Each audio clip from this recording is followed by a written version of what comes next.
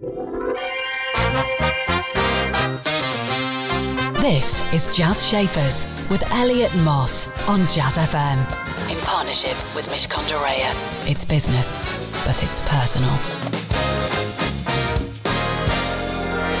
Listening colour. Welcome. It's the brand new season of Jazz Shapers, and it's incredibly lovely to be back. Hope you're all well. Jazz Shapers is where I bring you the pioneers shaping the world of business, together with the musicians shaping the worlds of jazz, soul and blues. And we've got some brilliantly inspiring, problem-solving, risk-taking guests joining us over the next few weeks. My guest today, kicking off this season in style, is Michael Iborda, founder and CEO of Powerful Media Group, a media and executive talent agency aiming to showcase, connect and create career opportunities for diverse individuals. Growing up in South London and Nigeria, the latter where he qualified as a lawyer, Michael's earlier career included a stint owning a restaurant and retail outlet before he became a journalist, writing for The Observer, The Times and others, and spending 9 years turning the Ethnic Media Group into the biggest minority ethnic newspaper organisation in the UK as its editorial director. While at the Ethnic Media Group, Michael helped create The Power List, a list of 100 of Britain's most influential black individuals. We wanted black kids to look up to other people in the professions and beyond, he said. The first, now annual Power List, was published in 2007, the same year Michael founded Powerful Media. The company have since expanded into talent search, events and recruitment, and also published Future Leaders, focusing on the next generation of talent and social mobility.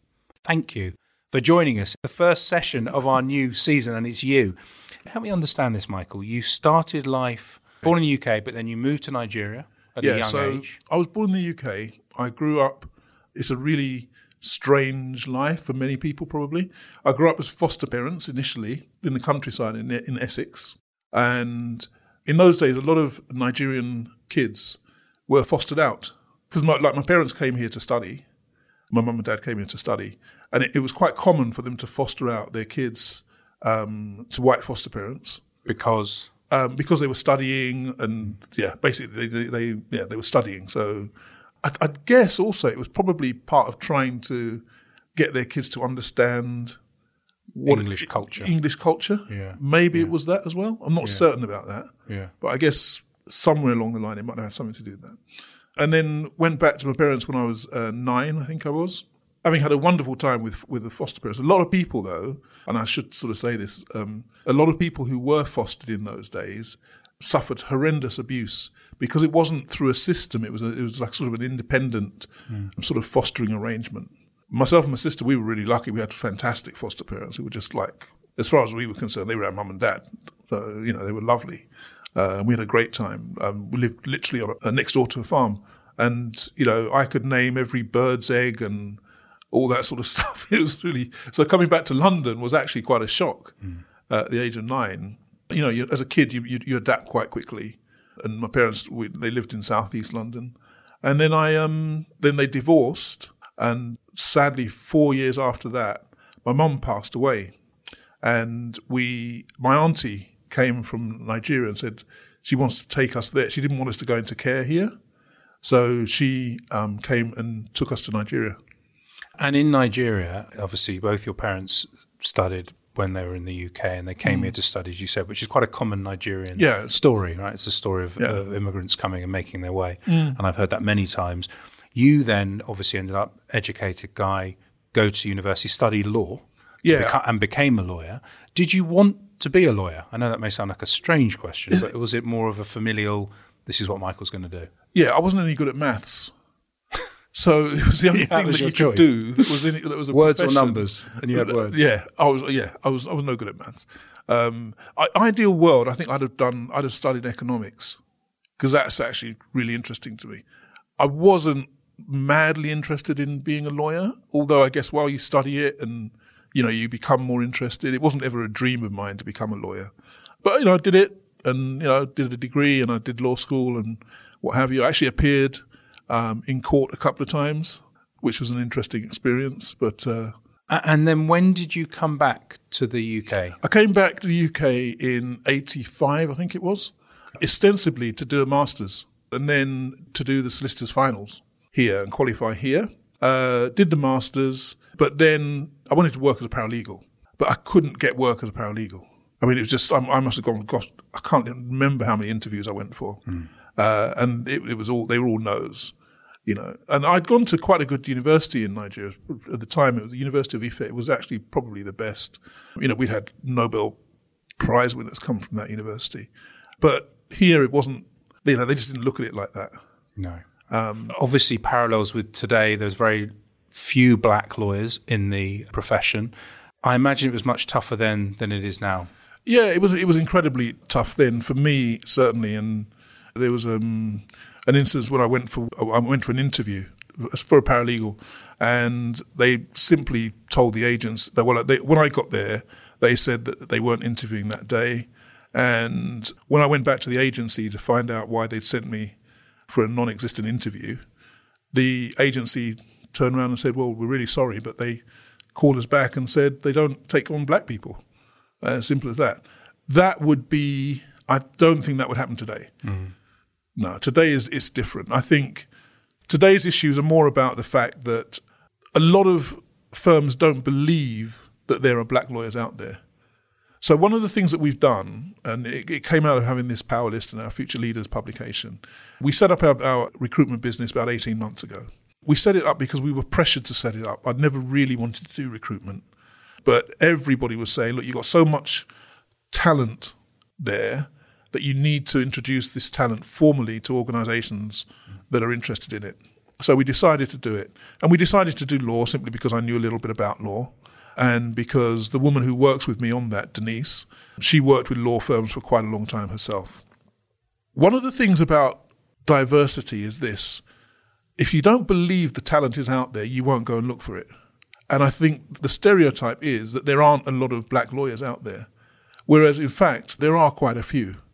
So even within London, within commercial firms in London, we've identified something like about 50 partners, which most people wouldn't even believe existed.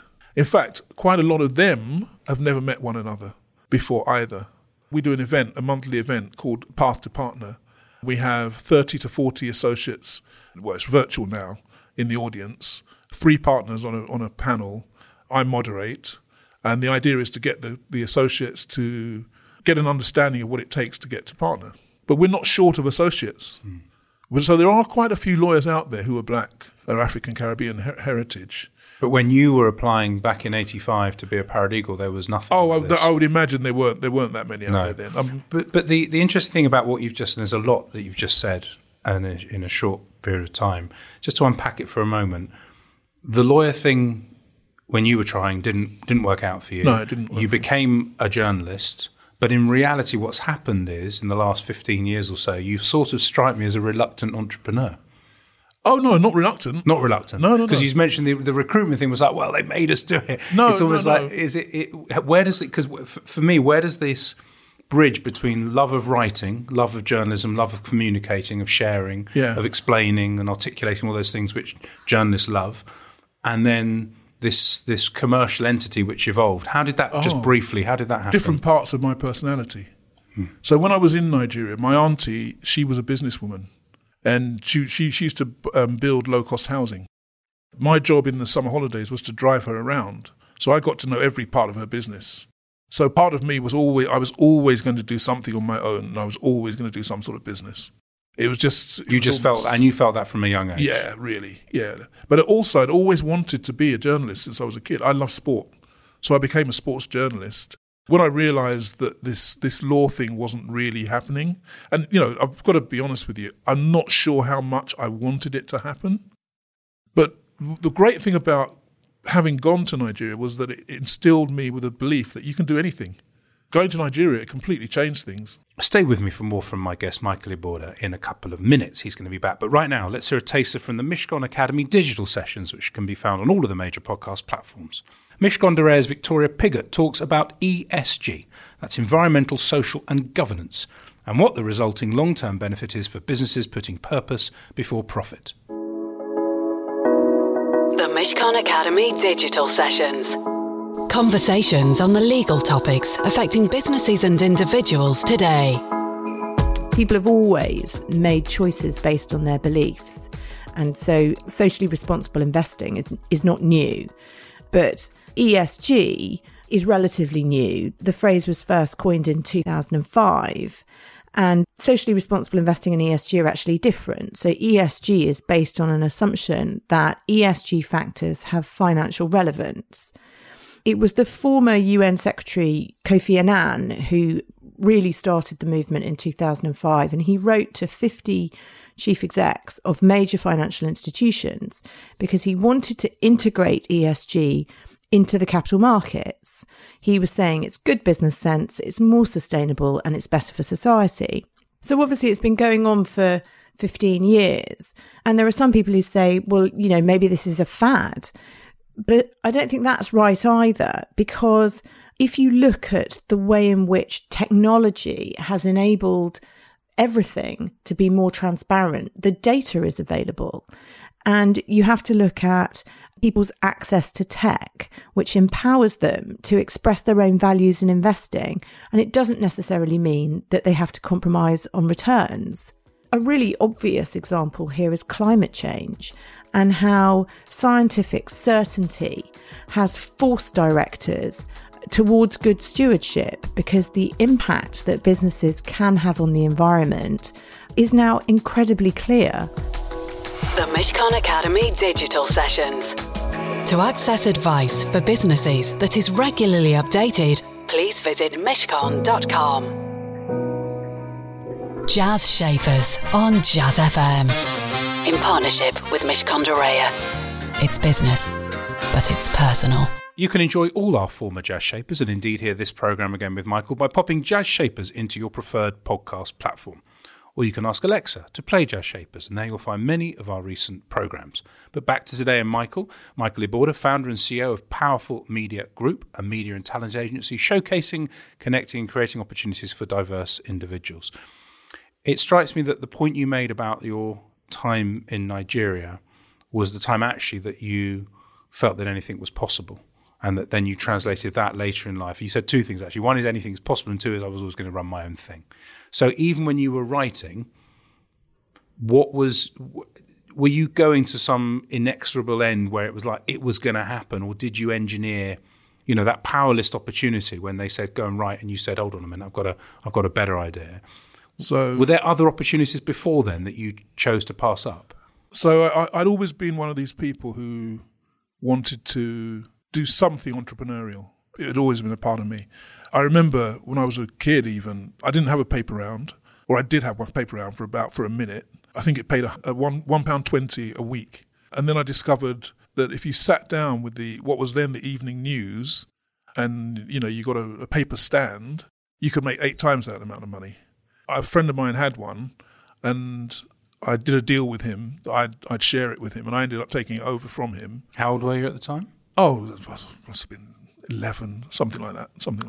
And I was always interested in doing things like that.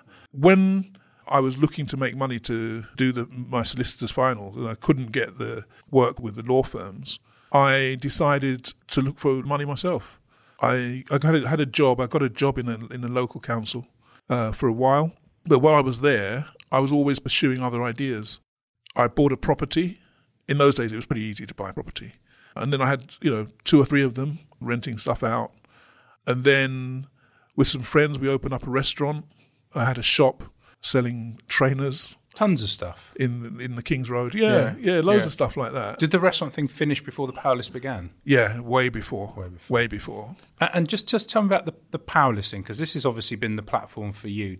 So I'm now looking, I'm going, here's a guy who's had lots of different experiences, who's trained to be a lawyer, who loves writing, is also an entrepreneur. There's lots of different strands here. And then this thing comes along, and then you convert it into what it is, this sustainable idea of celebration of talent. Yeah, so the Power List came out of my experience in Nigeria. And as I say, what Nigeria gives you is, what it gave me was the sense that there are no barriers. You can be whatever you want to be. And what I wanted to instill in young people here was that same sense, without sort of sending them 5,000 miles away to catch malaria or something. I wanted to instill that in them.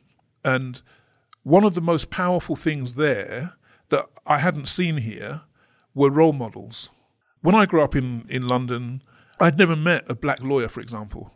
I'd never met a black doctor or an architect who was black. They just didn't exist in my world. It was a working class family. It just wasn't part of your world. There was nothing on telly that showed you that either. So you just didn't see people like that. When I went to Nigeria, though, all of a sudden, I'm surrounded by that. There were family members who were doctors, lawyers, accountants and things like that. And you looked at them and you thought, hang on a minute, they're not that smarter than me. They are not that smarter than me. So I can do that. And essentially, that's why I became a lawyer. I had a cousin who was a lawyer. He drove a really nice car. He just graduated, lived in a really nice apartment. He got really nice girlfriends. And I thought, I can do that. So having spoken to him and understood what he did and what have you, I thought I can do that, no problem at all. So I said, okay, I'm going to do law. Why not? The sense of purpose, though, Michael, you talk about role models, and you said, listen, I grew up and I suddenly had black lawyers, black doctors. It was all around me because I was living in Nigeria.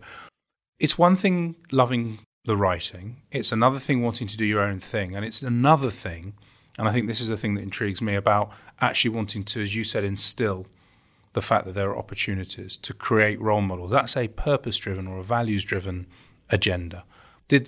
Was it just because of your own sense? I mean, you said something earlier to me about you weren't angry about the prejudice that you have been shown over the years.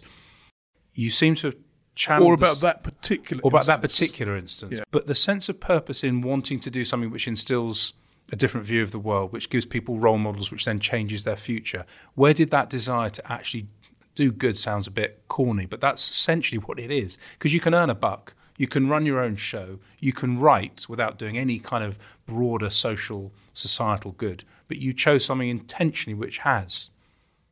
Yeah, I think there is... and again, for a lot of black people in the UK, a lot of people who I know who are professionals, they want to give something back. They want to show a lot of young people how they can become as successful as them. But why do you think that is? That's the thing I'm interested in. That's a really community-driven view of the world. It's because of the stereotypes. It's because of the fact that, a lot of people don't think that that's what we are. If I talk to people who I now know on the Power List, there's an awful lot of them who give money to black charities. There's an awful lot of them who mentor young kids. I mean, pretty much everybody does that, actually, mentors some kids. And it's because they want these kids to have as bright a future as possible. But they also want to get rid of the stereotypes surrounding people in the UK black communities that we're not professionals, that, we play a lot of football, there's a lot of entertainers and stuff like that. But actually, when it comes to being lawyers or doctors or tech people and working at hedge funds and stuff like that, there's actually not really that many people who do it. Whereas there actually are, and there actually are quite a lot of successful people. But it is just a thing that pretty much, as I say, everyone I know wants to do something in terms of giving back. So, and has it changed since 2007? Do you think it's a more positive picture now? I think there are more people now who want to give back than then. And is it easier every year to put together your Power List, or rather is it harder because there's just more competition? It's a really weird thing. You'd have thought diminishing returns would have set in by now. Yeah. Because we're looking for the 100 most influential black people in the UK. This year, we've got more new candidates than we've ever had before. So there's a lot of change. In the 100, is there quite a lot of shifting? It shifts by about 30% a year, around about 30% per year. Yeah. And, now it's become quite a prestigious thing to be on it. And if you have a look at some of the people who've been, for example, our number one, they really are quite interesting and very, very, very successful people. One of them was on this programme at least twice, and that was Gina Miller, who some people may know. The idea for the Power List back in 2007, as I understand it from you, came from a wanting to present the positive and celebratory side of being black, of black success in this country. As you look back now, what are you most proud of achieving through the creation of the Power List? What the Power List has done has brought together a network of very successful people. And that network of successful people is influencing a lot of younger people to follow in their footsteps. And that's exactly what we wanted to do when we first started it. It was really that simple. I thought, I'll get some advertising in, that'll pay the mortgage. But actually, I wanted to, as I say, replicate my personal experience in Nigeria of having role models and the difference that those role models made to my life. And I thought that would work with kids here. And it actually has. It actually has. That's probably the best thing that's come out of it. It's the creation of a network of very successful black people. They've become friends. They've started to do business with one another. I think some of the younger people, we've even had a marriage, I think. Some of the younger people. You look like a matchmaker, Michael. I was going to say this is the other side. That may be the next business that we definitely, I'm in as well. I'd like to be a shareholder. Yeah. But the other thing that strikes me is that, and we have been proudly talking about black rather than BAME, and the BAME acronym, as you called it, you've said you've banned it from your publications and you prefer of African or African Caribbean heritage. And I'm not going to describe how you also go into the acronym because we don't need to do that. But essentially, you feel like it's a made-up term. Has that honesty about focusing on the black community stood you in good stead? And is the Black Lives Matter movement that we now see simply the natural extension of showing people the truth of what needs to be addressed? Yeah, I think the acronym BAME, it does mask the realities in terms of black representation. It kind of set out to do that from day one, anyway. But with the Black Lives Matter thing that's come to prominence since the tragic death of George Floyd, I think it's refocused people's minds, and people will say, well, why play one minority off against another? The truth is, if you look at the numbers in terms of representation in right across the board, people of African and African Caribbean heritage are almost always at the wrong end of those numbers, almost always, and lumping everybody in together, you don't see that. So a lot of companies will say, "Oh, our BAME numbers are great." Ah, really? Okay, so tell me how many black people you got. Even one of the government ministers the other day asked how many black people are in the cabinet, and he points to Priti Patel and the Chancellor Rishi Sunak. Yeah, they're not black. And then, with all due respect to them, they're not. I don't think they describe themselves as black either. No, they wouldn't. I think it's probably time to retire the acronym BAME, and let's try and focus on what people really are. Every community has its own issues and its own problems, and it's doing well in certain areas, and it's not doing well in other areas. Lumping everyone together, it doesn't really help that. Just before I ask you about your song choice, I'm conscious of time. When you look back in 10, 15, 20 years, whenever it is that you stop working, if indeed you stop working, because I've got a feeling you probably won't in some form, what will you have defined your success by? I've always said with this, our company is a really strange company in the sense that we're working to put ourselves out of business.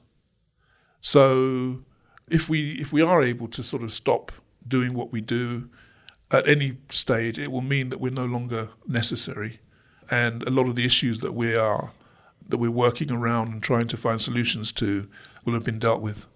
Michael, it's been a pleasure having you here on the very first programme for the new series. Thank you so much for your time. Just before I let you go, what's your song choice and why have you chosen it? My song choice is my favourite artist, Curtis Mayfield, We the People Who Are Darker Than Blue. I think it really works in the context of a lot of what I've been speaking about, because it's about black people and self-empowerment. That was the song choice of my business shaper today, Michael Eborda. He was steely, absolutely clear that he was going to achieve and continues to achieve exactly what he set out to do. And yet kind at the same time, someone who believes in the importance of role models and the ability for young people to look up to people who are doing really well.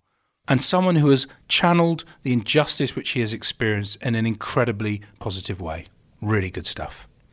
You can hear our conversation with Michael all over again whenever you'd like to, as a podcast. Just search Jazz Shapers, or you can ask your smart speaker to play Jazz Shapers.